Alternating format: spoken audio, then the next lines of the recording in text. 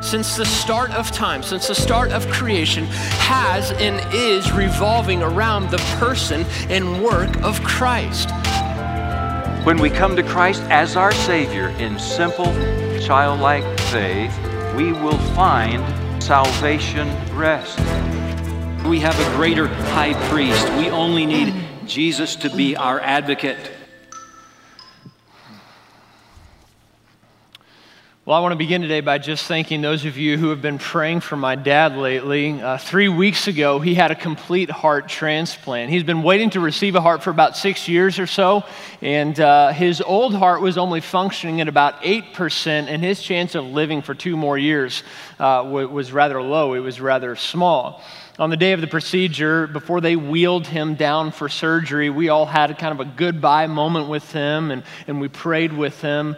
Because, there's a part of you that realizes that he may not make it through the procedure. Now, as you can imagine, it's a rather intense surgery. It lasted about 12 hours, and all you can really do is just trust and hope and believe that the medical team knows what they're doing. I can't tell you how overjoyed we all were when we received the word that my dad had pulled through the surgery just fine. Now, recovery for him has gone rather well. He was actually discharged from the hospital this past Wednesday. He told me the other day on the phone that he's feeling better now than he's felt in years. And it's a little bit surreal to me because all I've ever known since I was a little boy was a dad who was very limited in his physical activity due to a bad heart. And so moving forward, we know that there will still be risks and challenges, and it won't be a walk in the park, but it's as if he now has this hope for an increased quality of life. I mean, inevitably with time, he'll be able to do things that he hasn't been able to do in quite some time. But you know what? I mean, I look back and realize that these past 3 weeks could have gone a lot differently. I mean, sometimes what we hope for, it doesn't always become our reality, right? You ever been there before? I mean, you hoped for healing, but instead the cancer returned. You hoped for reconciliation, but instead the divorce papers were signed. You hoped for the promotion, but you were told that you weren't qualified enough. You hoped by this point in time that you would be out of debt, but it feels as if you're just in a hole that you can't seem to crawl out of. You hope to have a family by now, but all the tests and medicine you just haven't been able to get pregnant yet. You ever been there before? You see, sometimes we have these moments in our life where we're just disappointed. It seems as if there is no hope. Perhaps you're here right now and you're in the middle of a circumstance that you never anticipated being in the middle of, and yet it feels as if all hope has been lost. Well, this weekend we continue this series called Greater that's been rooted in a letter in the New Testament called Hebrews.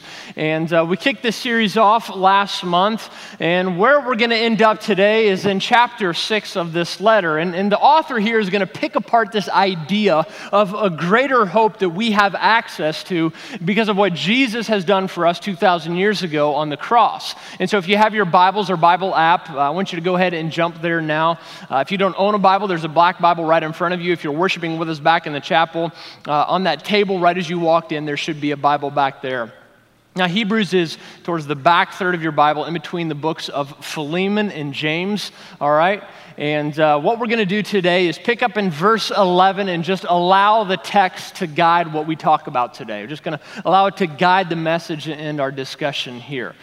Now, as you're jumping there, remember and realize that this letter was written to a group of professed believers who were encountering a lot of difficulty because of their faith.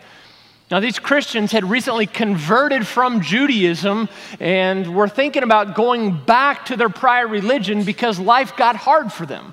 And so the writer's intent is to basically step in the middle of their circumstances and say, hey, before you go back to your Jewish roots, just realize that you would be going from something that is greater, Jesus, to something that is far lesser. And so after picking apart this idea of what rejecting Christ, walking away from Christ looks like, the writer then hones in on this idea of a greater hope. And so pick up with me in verse 11. Here's what we read. He says, our great desire is that you will keep on loving others as long as life lasts, in order to make certain that what you hope for will come true. Now, let's be honest. At first glance, that word hope doesn't inspire a lot of confidence when it comes to our faith, right?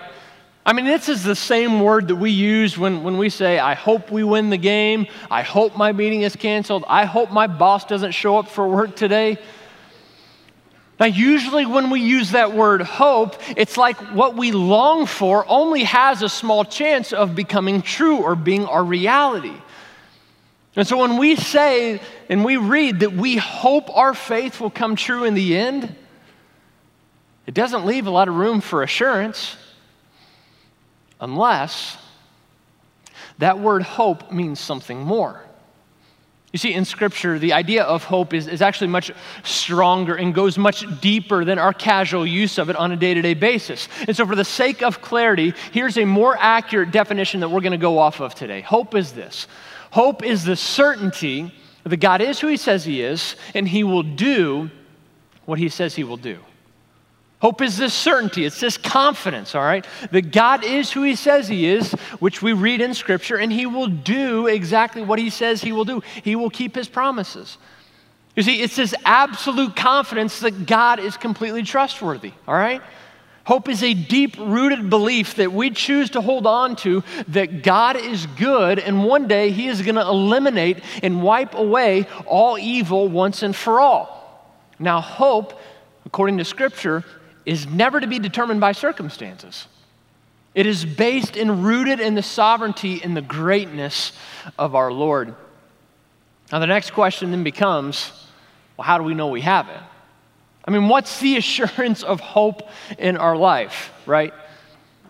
Well, according to verse 11 here, it goes back to the measure of love that we give others. You see, the proof of hope is verified by how well you love somebody who is difficult to love. Why is that? Well, because loving others isn't something that we naturally want to do, right? I mean, it's not our default response to serve or love somebody whenever they really frustrate us. All right, imagine with me for just a moment that you're driving down the Lloyd Expressway and someone cuts you off, all right? After you get back into a lane and you speed up to be parallel with that person who just cut you off, all of a sudden the tables have turned and their lane is coming to an end. All right, so you have two options before you. You can slow down and let that individual over into your lane, or you can speed up and cut them off. Now, by a show of hands, how many of you, just being honest, your first reaction would be to slow down and let them over into your lane? Anybody? All right, you're lying, okay? You're not telling the truth. How many of you would speed up and cut that individual off? I've seen how you drive. Yeah, we're not that good at Christians, are we? Right, we aren't born into this world with this bent to serve other people naturally, right? It's something that we've got to work on. Now, when our third child is born in April, do you know one question that will never cross his mind for at least the first 5 or 6 years of his life? How can I make mommy and daddy's world a little bit easier? Right? Just not going to cross his mind. Rather, if he doesn't eat when he wants to eat, he's going to scream his head off until we give him food. And so the first days of our lives literally are centered around our desires and our needs being met. And so if we truly possess a greater hope that is out of this world, and you see, with time, it is going to train us to live and to love distinctively. I mean, after all, if we possess a hope that doesn't have the power to transform us and change us, then it's probably not a hope worth holding on to. Let's keep going with verse 12. Here's what the writer continues to say. He says, then you will not become spiritually dull and indifferent, which, by the way, is one of the greatest temptations. The longer you follow Jesus is to become apathetic in your relationship with Him. He says, instead, you will follow the example of those who are going to inherit God's promises because of their faith and endurance. Now, the author right here talks about one of two ways that we point people to Jesus in our life. Now, the first way, which he explicitly talks about, is imitation. All right, there's imitation. This text challenges us to follow the example of faithful men and women of God. During the first century, imitation was one of the most effective and valuable forms of education and learning. You see, you had a far greater chance of remembering something if you saw it modeled before your eyes. Now, more than likely, you follow Jesus today because somebody in your life lived out his or her faith in a very transparent and authentic way. The opposite is probably true as well. You don't follow Jesus today, you aren't a Christian because somebody around you didn't do a very good job of imitating Christ. You thought to yourself, look, if that's what Jesus is all about, then I want nothing to do with him. Now, I am a Christian today because I had a mom and dad growing up who consistently lived out Scripture before my eyes, regardless of who we were around on a day-to-day basis. I followed Jesus today because I had two brother-in-laws and a couple youth pastors show me that following Jesus did not mean that you had to give up your man card or you could never have fun anymore. Now, what's interesting is that the people that have been most influential in my life have always been far from perfect, yet they never tried to be somebody that they weren't. Let me free you from something right now. God has never asked for you to be perfect. He just asks that you be transparent and vulnerable. Why? So the people can see the evidence of his grace more visibly in your life. You see, the opposite of hypocrisy is not perfection. The opposite of hypocrisy is authenticity and sincerity. In Acts chapter 2, verse 36, one of the very first adjectives that describes the early church is this word sincere. And in its literal meaning, it means without wax. It was most commonly used by, the term itself was most commonly used by marble sculptors, all right? And so when the Romans would head to the marketplace to buy a marble statue for their home, they were looking for a piece of furniture, for a sculpture that was absolutely perfect. And so knowing this, if the sculpture chiseled too much away on the marble, or if the rock itself had some imperfections, what he would do was simply cover over those areas, those flawed areas, with wax. And so wanting a perfect product and also knowing this, if the marble piece of sculpture was perfect, then it was labeled in the marketplace, Sine Cera, without wax. You see, the sculpture and the seller was assuring the buyer that their product, this piece of marble, there was nothing that wasn't real about it. It was completely genuine. And you see, whether we know it or not, people around us pick up on our lack of sincerity more than we realize. You see, our wax is complimenting someone to their face and then criticizing them behind their back to a friend. Our wax is posting a photo on Facebook or Instagram that in no way, shape, or form portrays our real life on a day-to-day basis. You see, our wax is never admitting that we struggle with anything. Our wax is never admitting to doubts that we may have. Because why? We want to portray that we're stronger than we really are. You see, our ability to be right, our desire to be put together, our personal morality has never attracted anyone to Jesus. Rather, when we can live in a very transparent light and model and imitate grace and truth, we show people that there is a greater hope out there to live a completely free life. Now, within our tri-state region here in Evansville, there are approximately 350,000 people who call this area home. Now, of those 350,000 people, just over half do not attend church. It's about 51% or so. And that's a very liberal estimate because we're counting people in this kind of demographic who maybe occasionally attend church, who would maybe consider themselves a believer but have never really surrendered their life to Jesus. And so that roughly estimates to about 178,000 people in our community right now who are living without hope. Now, maybe that's just a number to you. Maybe you think this is just some theory that I'm throwing before you to prove a point. Maybe that number doesn't do much to you. But do you know who these 178,000 individuals are? They're our neighbors.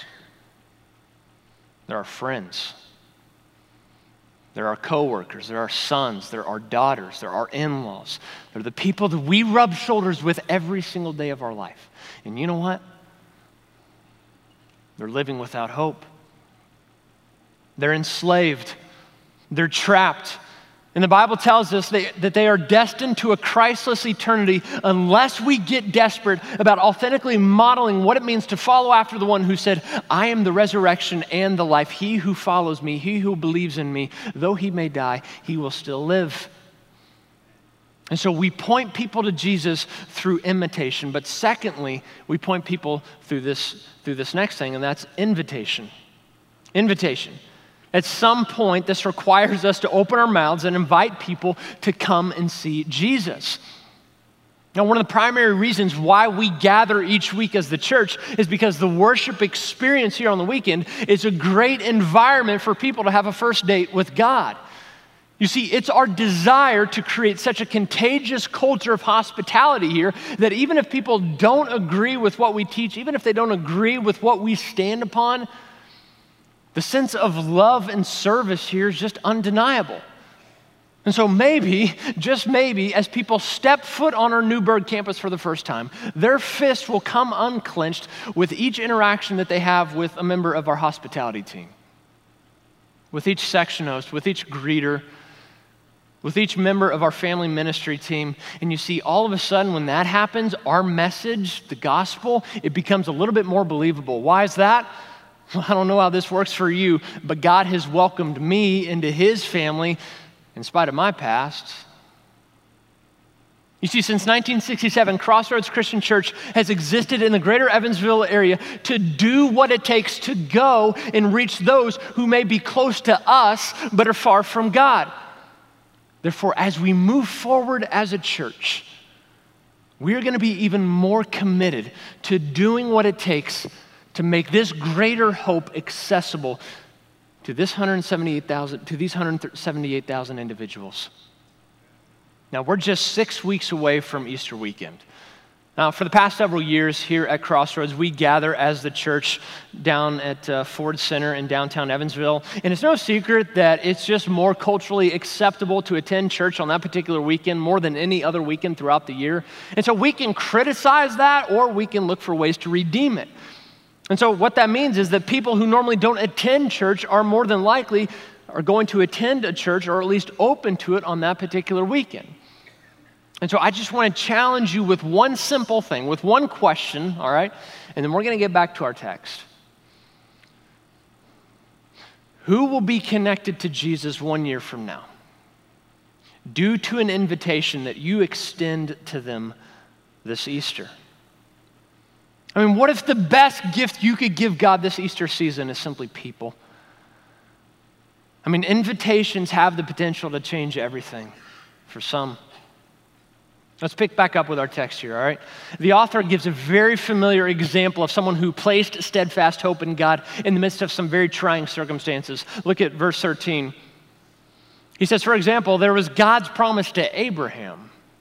Since there was no one greater to swear by, God took an oath in his own name, saying, I will certainly bless you, Abraham, and I will multiply your descendants beyond number. Now, I'm going to need you to hang on with me here for just a moment because there's a lot of teaching to work through, but it's really significant what we see playing out here in this text. You see, Abraham was a man all the way back in the Old Testament, all the way back in the first half of the Bible, that God used to advance his mission in the world. Abraham trusted God, and so God in turn promised him three things. He said, Abraham, I'm going to make a great nation through you. I'm going to make you have a great name, all right? And you're going to be a blessing to all people.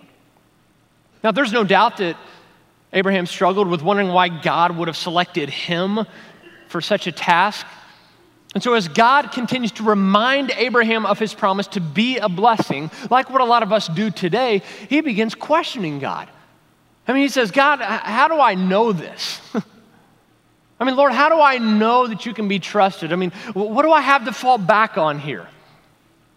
Now, I don't know how this goes for you in your home, but when your spouse or your kids question you about something, isn't your first response to get a little defensive, right? And so rather than God getting frustrated with Abraham's doubts, God gives Abraham an oath and establishes with him what's called a covenant. Now, that word is something that we tend to throw around a lot in Christian circles, and so let's define it. Let's actually put some meat to what we're talking about here. As a way to illustrate the seriousness of his promise, God tells Abraham in Genesis chapter 15 to go and do something really weird, all right? He says, go and kill some animals, cut them into 2 different pieces, and arrange the pieces into 2 different piles, making an aisle for somebody to walk between. Now again, let's be straight. This is really weird. Now to Abraham, though, this wasn't so foreign. Now you see, in the ancient world, if someone in authority wanted to make a covenant with someone lower on the socioeconomic scale, whether that be a peasant, a servant, or a slave, this is how the deal went down. Animals were killed, their body parts were neatly arranged in 2 different rows, and when the slave or the servant made an oath of loyalty to the one in charge, he illustrated the magnitude of his loyalty by walking between the pieces of the carcass. Why is that? No, the slave or the peasant was acting out the curse of the covenant and in essence declaring, I swear loyalty to you, and if I don't keep my promise, may this, what's happening here with these animals, may that happen to me. May I be cut into pieces if I don't keep my word. Now, it was completely unheard of for lords and kings to lower themselves to take part in a covenant ceremony by walking between the pieces of mutilated flesh.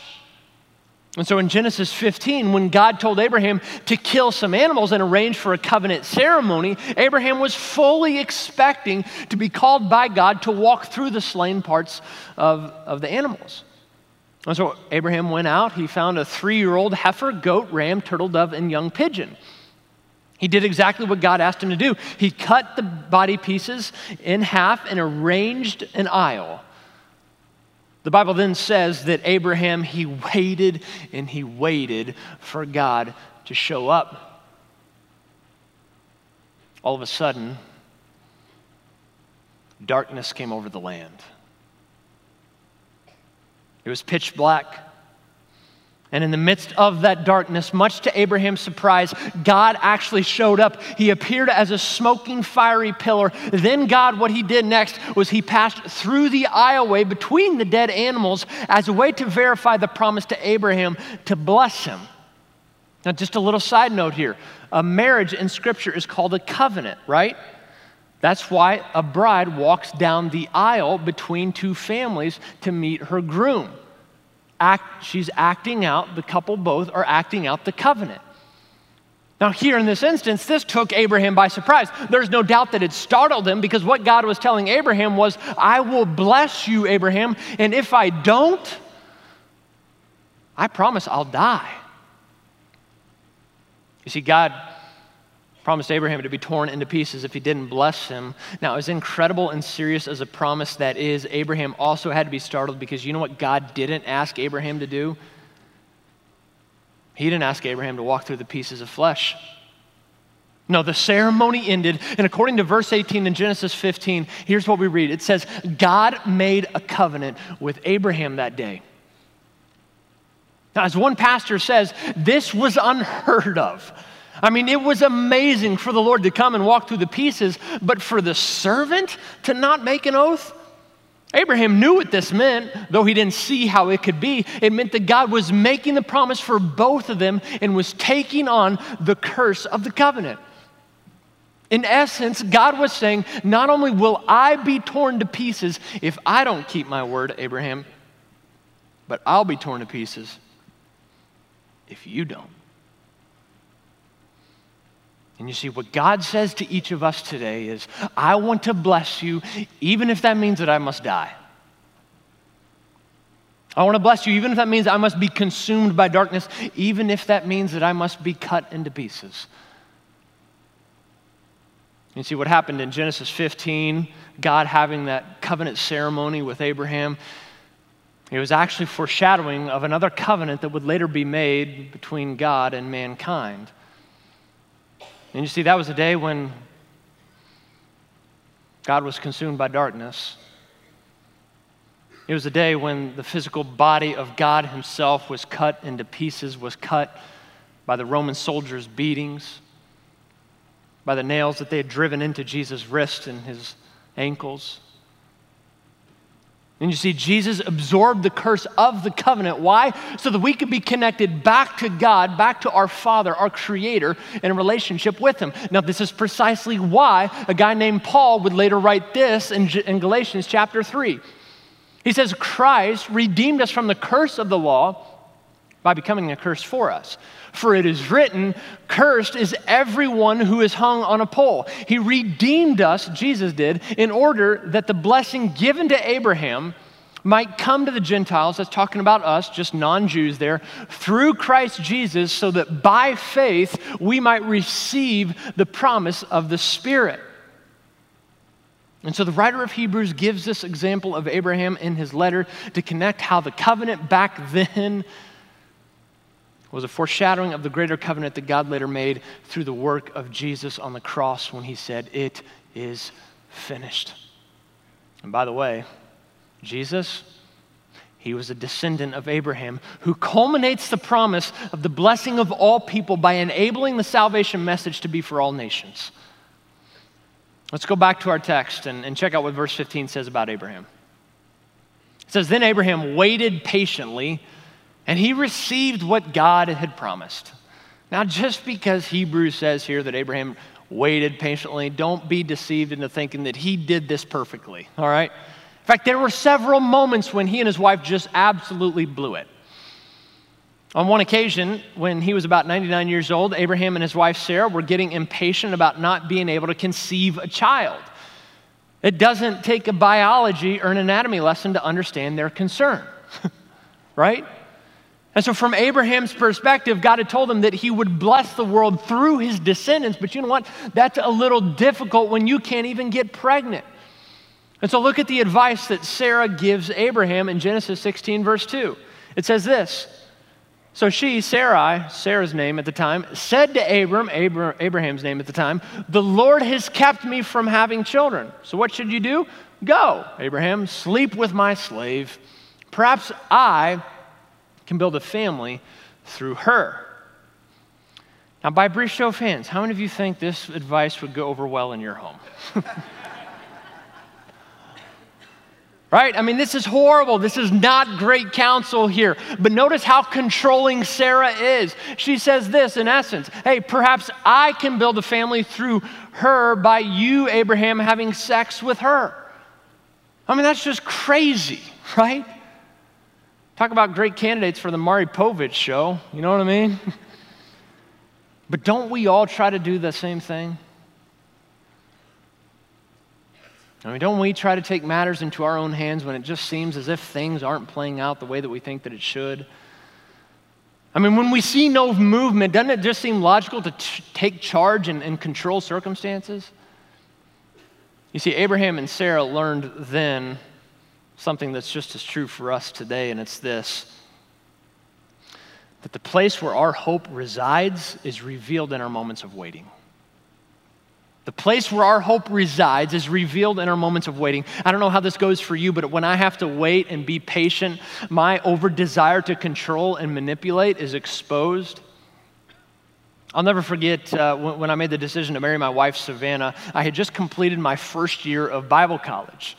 Now, I knew that in order to propose, I had to have a ring, and to have a ring, I needed to have a job, and so I went and I worked for an auto mechanic that whole summer, saved my money, and then about midway through the summer, I found the ring that I knew Savannah would love, and so I purchased it right then and there. Now, there was one problem with that. I hadn't talked to her dad before I bought the ring.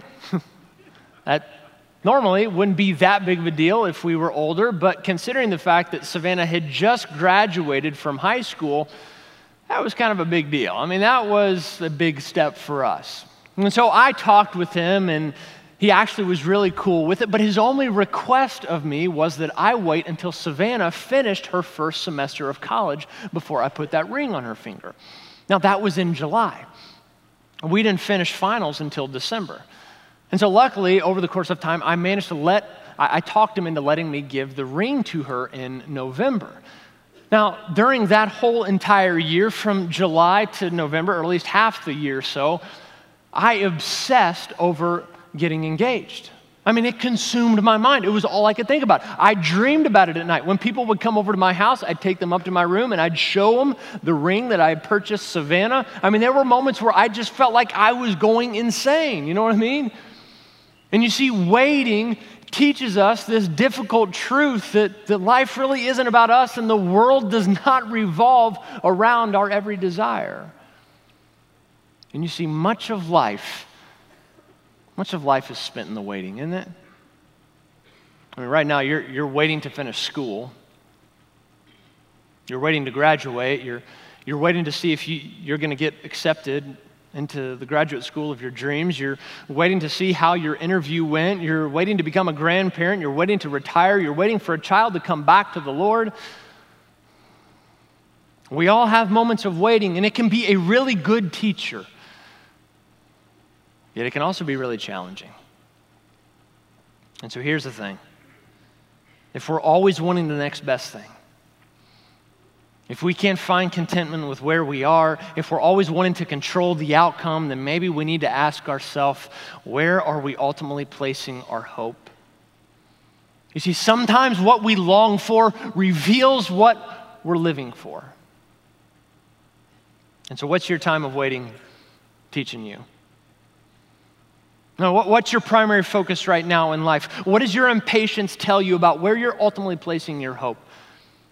Now perhaps, and this is easy to preach, it's easy to say, it's easy to teach, but perhaps this prolonged season of waiting has come to you right now to strip you of this illusion called control so that you can see that hope in Christ is far greater and more sufficient. Well, let's finish up with our text today. Skip down to verse 18 in chapter 6. The writer says this, "So God has given both his promise and his oath. These two things are unchangeable because it is impossible for God to lie." This is why as followers of God, we're called to live in complete truth. "Therefore, we who have fled to him for refuge," that's a key word there, "can have great confidence as we hold to the hope that lies before us." Now remember, these believers were encountering a lot of persecution because of their faith. The government was confiscating their property. Friends were betraying them. Their children were being harassed out in public. You see, these Christians felt like aliens in a foreign land. And the implication of this word refuge here is that this church, this group of believers, they were refugees. And if you think about it, refugees are weak, they're helpless, they're vulnerable, they're susceptible to attack, and they wander from place to place seeking protection. And yet the promise in this verse is not that we're going to be protected from every storm that comes our way. The promise isn't that life's going to be easy. No, the promise here is that if we flee to God for refuge, that with time, he is going to show us that he is who he says he is, and he will do exactly what he says he will do. Look at verse 19. "This hope is a strong and trustworthy anchor for our souls. It leads us through the curtain into God's inner sanctuary." Now, many times throughout this book, we're given nautical metaphors and analogies to help us understand what our relationship with Jesus is like. And here we see that our hope is like an anchor. Now, I want you to notice that it doesn't say that it's like an anchor for our minds. Why? Because you can't always rationalize our faith. Our hope is not like an anchor for our hearts because we don't always feel like we're connected with God. No, our hope is an anchor for our soul because our souls are the most important parts of us. And think about it like this. An anchor is most utilized when the waters are choppy and the storm clouds are brewing. And though the wind and the waves may be pulling the boat one direction, it's the grounding work of the anchor that keeps it stable, unmovable, and away from the rocky shoreline so that it ultimately doesn't get damaged. Again, God is not promising us a storm-free life absent of grief and harm. No, he promises us a storm-proof life where he will take care of us if we choose to stay tied to him. And so as we close today, I just want to leave you with one simple question. Now, I am not so naive to believe that we've all walked in here today just nailing it when it comes to this whole following Jesus thing. All right? Anybody? No. All right? But we've all walked in here today tying our life and putting our hope into something or someone, right? And so my question for you, whatever that thing, that person, that object may be, my question for you is this.